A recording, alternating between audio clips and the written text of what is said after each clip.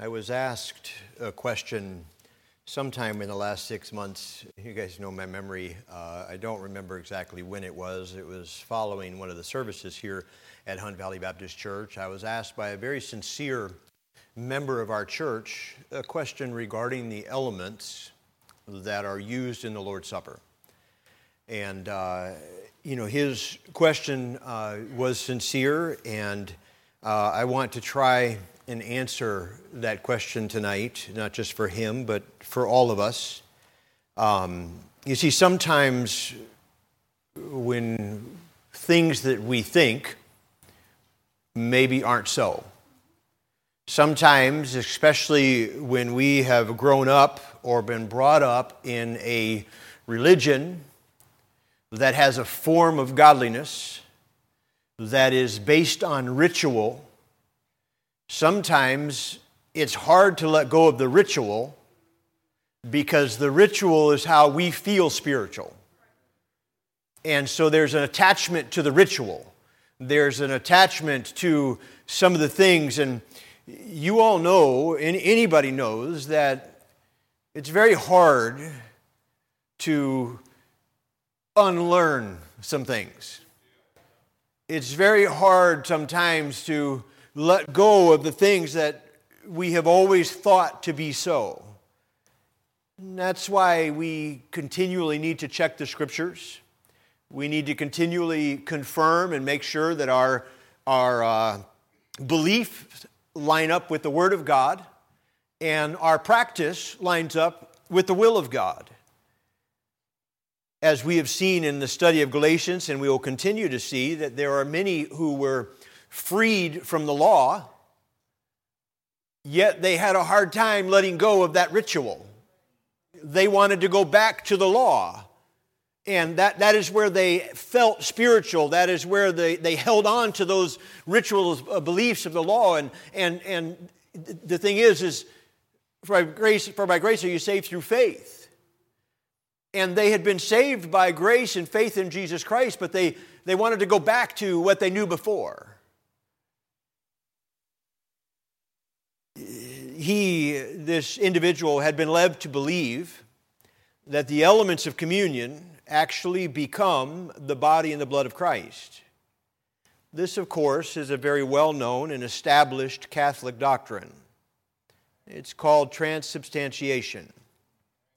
The Catholic Church teaches that these elements that we are using this evening to observe the Lord's Supper here in a few minutes, communion, actually become the body and the blood, the actual body of Jesus Christ when the priest says a prayer or a statement. I don't know exactly what he says over it, but at that moment it becomes the body and blood of Christ.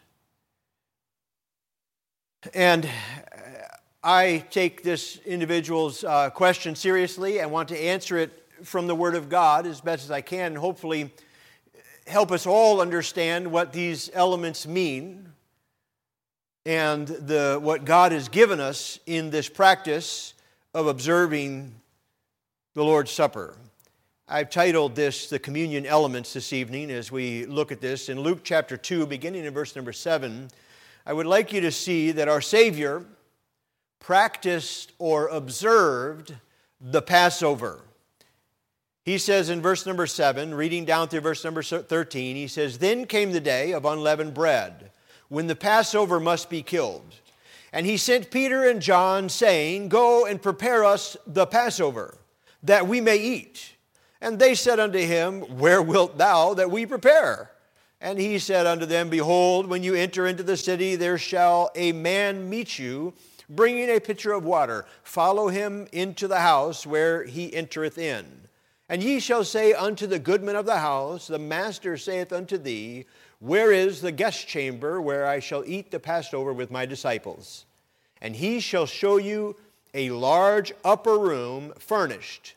There make ready. And they went and found as he had said unto them, and they made ready the Passover." I just want you to know that as a Jew, as a sinless the sinless Son of God, he was born under the law, and he would have continued to observe the law through his life. Jesus lived and practiced and observed the law. He would have obeyed and kept the Passover as a practicing Jew. You see, the new covenant of grace would not be fulfilled until the Lamb, his blood was shed for all mankind. That's when the New Testament, the new covenant of grace was instituted, and his blood had yet to be shed. So Jesus grew up under the law and observed and kept the law through his teen and youth years, and coming into the point where ultimately the time came when he was to be offered, the Lamb once and for all. So he would have observed the Passover, as we see here, him telling his disciples, hey, go make ready, the time is at hand for us to observe the Passover, until he became that Passover lamb. Jesus observed communion. Follow down along with me now in verse 14 through 22.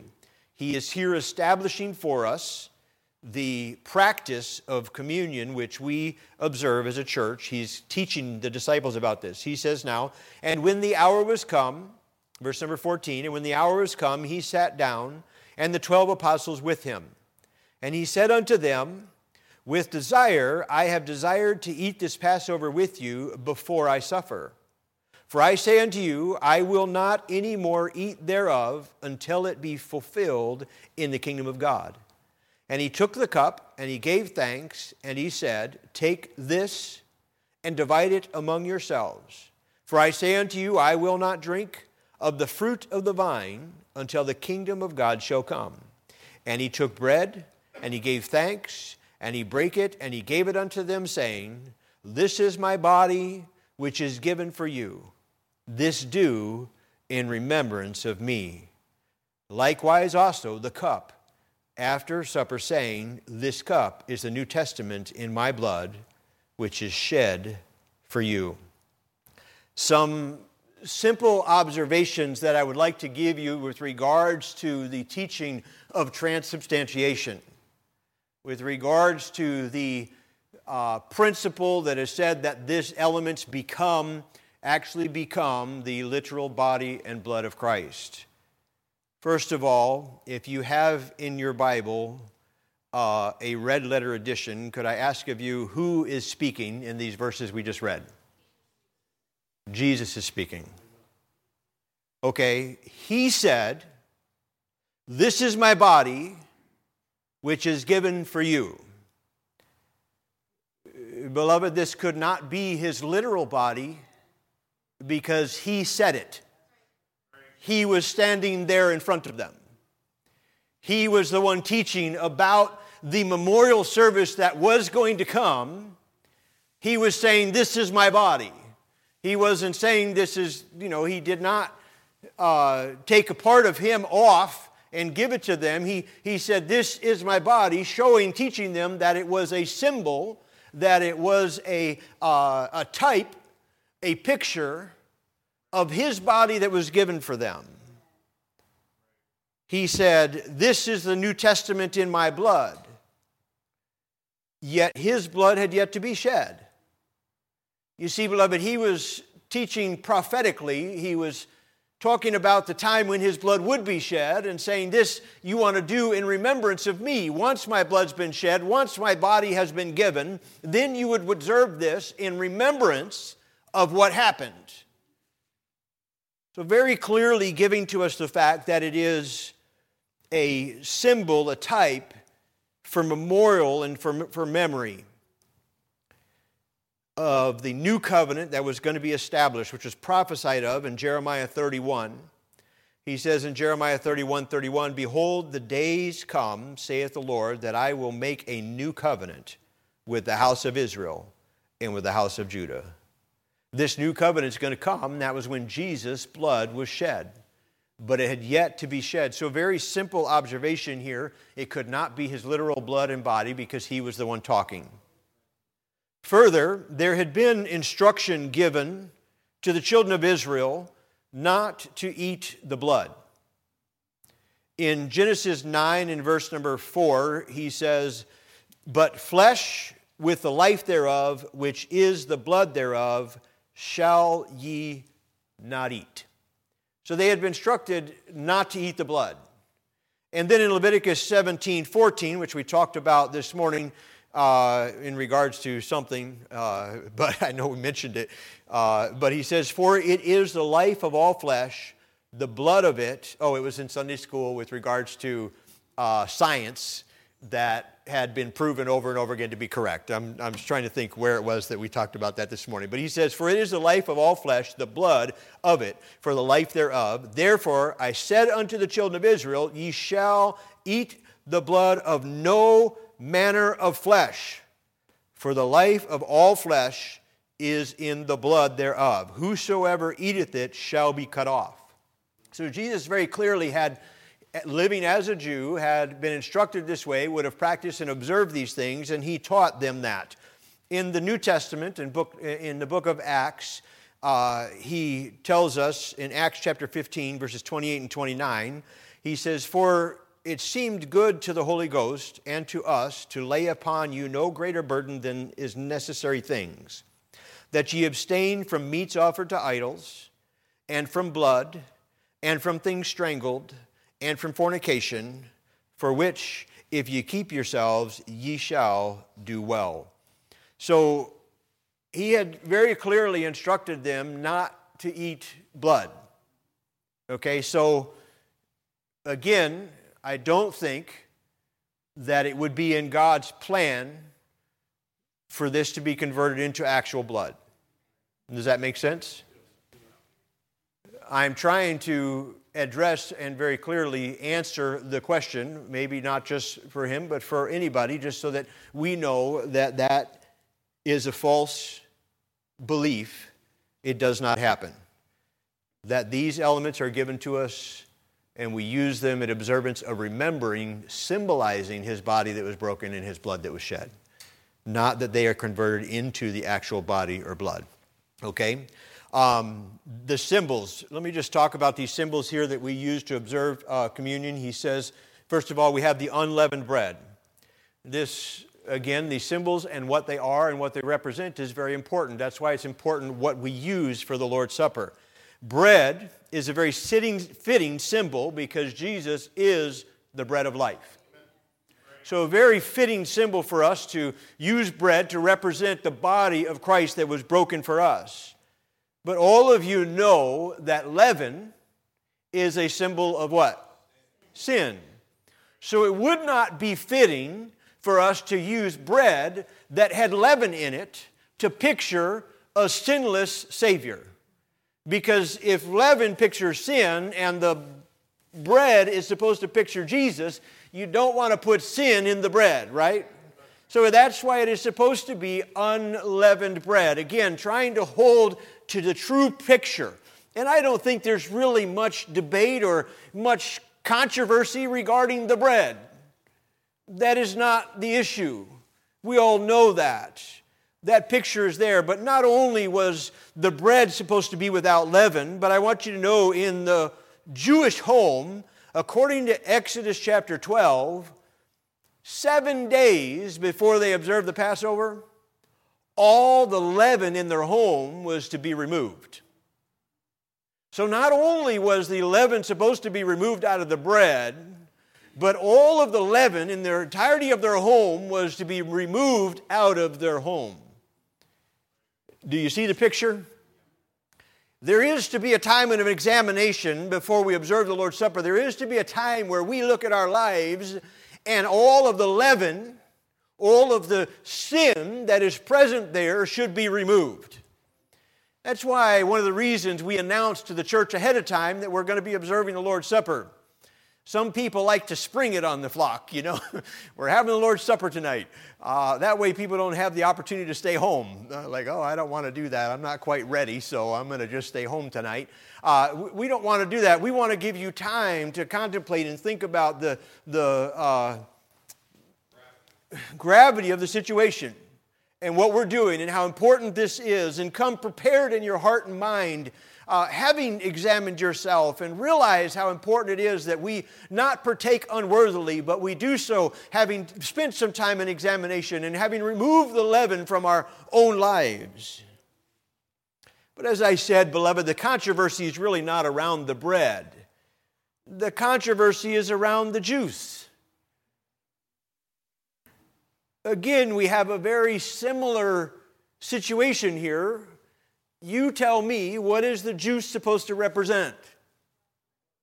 The blood of Jesus. Without the shedding of blood, there is no remission of sin. The perfect, pure blood of Jesus Christ was shed to wash away my sin. So the issue comes, beloved, when man wants to use fermented wine to illustrate or show the picture of the sinless blood of Christ. It boggles my mind. I cannot comprehend or understand why we are so addicted to alcohol, why it means so much to us that we've got to have our alcohol, that we've got to bring it into the Lord's Supper, that we've got to make it part of the observance of His shed blood for us. His shed blood is to be a picture of the sinless, pure blood of Jesus Christ. And just as much as leaven is a picture of sin, fermentation is corruption. It is a picture of sin.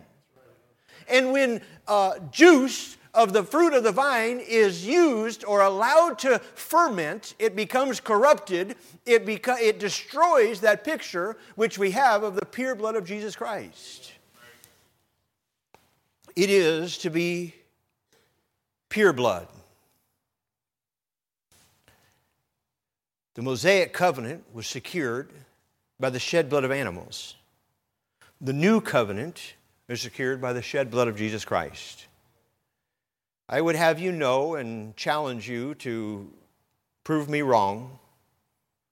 I'd be glad to have you examine the Scriptures. But I want you to know that the term wine is not used in the Gospels in reference to the Lord's Supper.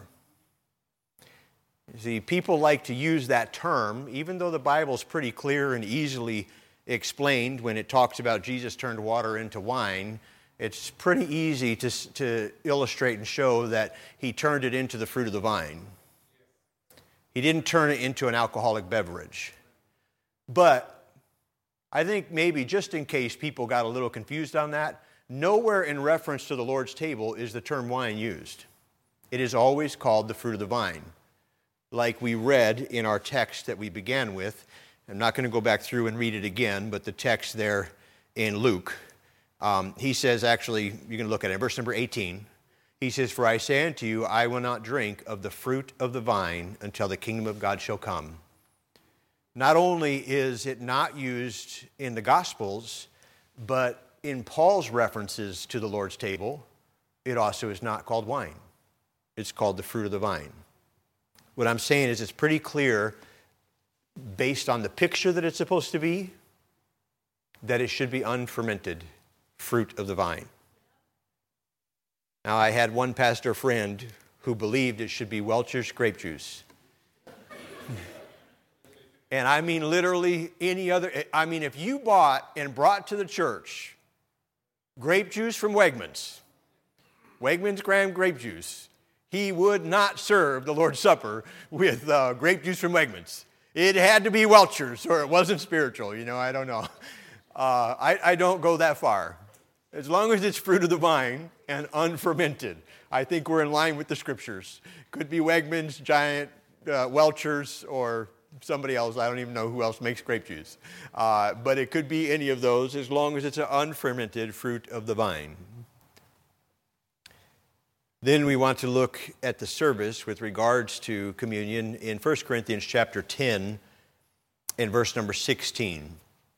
He says, "The cup of blessing which we bless, is it not the communion of the blood of Christ? Is it not the communion of the blood of Christ? The bread which we break, is it not the communion of the body of Christ? So there are several terms that we use when we're talking about communion here at Hunt Valley Baptist Church, and all of them are biblical. We call it the Lord's Supper. That comes from the Bible. We call it communion. We see here in this text that comes from the Bible. It also is called the Lord's table. That comes from the Bible. They're biblical terms, but here we see the word specifically communion. Beloved, communion and this communion service, which he describes for us here in verse number 16, the communion of the blood of Christ and the bread which was break, is it not the communion of the body of Christ? The word communion means fellowship. This is to be a time of fellowship with Him. We know from 1 Corinthians that it is not to be a time of fellowship with everybody else. It is not to be a time of food, for they had turned it into a feast day and everybody was eating. And Paul was saying that's not what this is about. It's not so that you can get full and have your fill. No, it's a time of fellowship with Him. And really, could I say, it's a time to confirm and make sure that your fellowship with Him is right.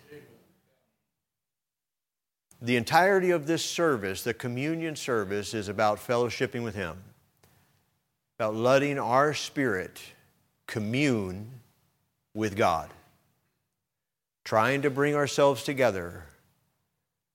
Sometimes in the Lord's Supper, we have testimony time. In between, as we're passing things out, I ask, hey, what does Jesus mean to you? Or we say different things. We'll give you opportunity to just testify. Sometimes we have the pianist play softly. Tonight, we're just going to be quiet. It's just going to be quiet. We're going to ask the men to distribute the element of the juice here and the bread in a little bit. But understanding it's about communion with Him. Spending time communing with God, letting your spirit commune with His Spirit.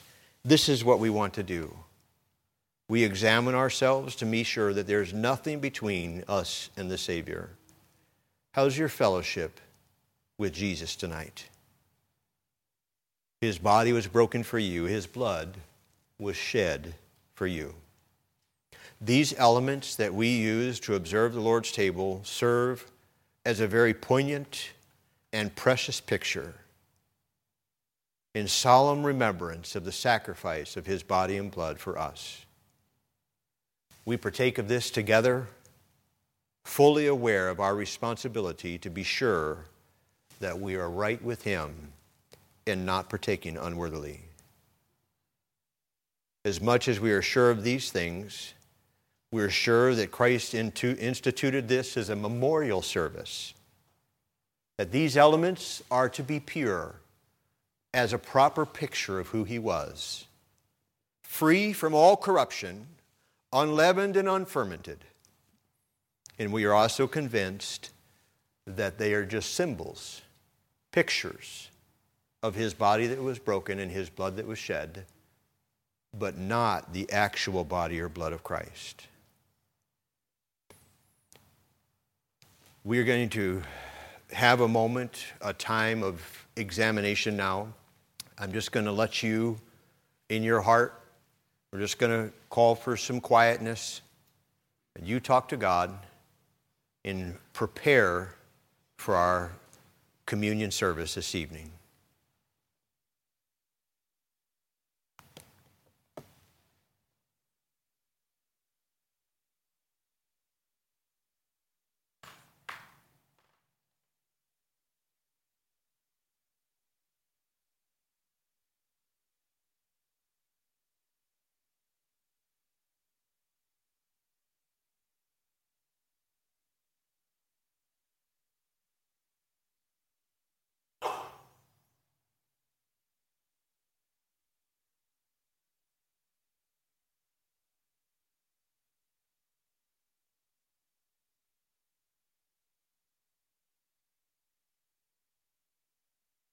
We've given opportunity, and hopefully you've come prepared tonight to observe the Lord's Supper together. Again, I've instructed already, we're just going to do quietly tonight because we want to let our spirit commune with God's Spirit without any distraction.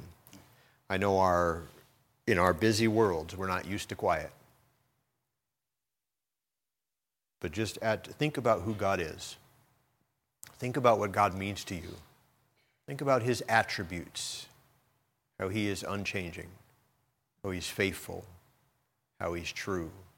Just think through the attributes of God, and as you're communing with him, thank him for all that he means to you and what he's done in your life, and will continue to do as we have this time. Just commune with your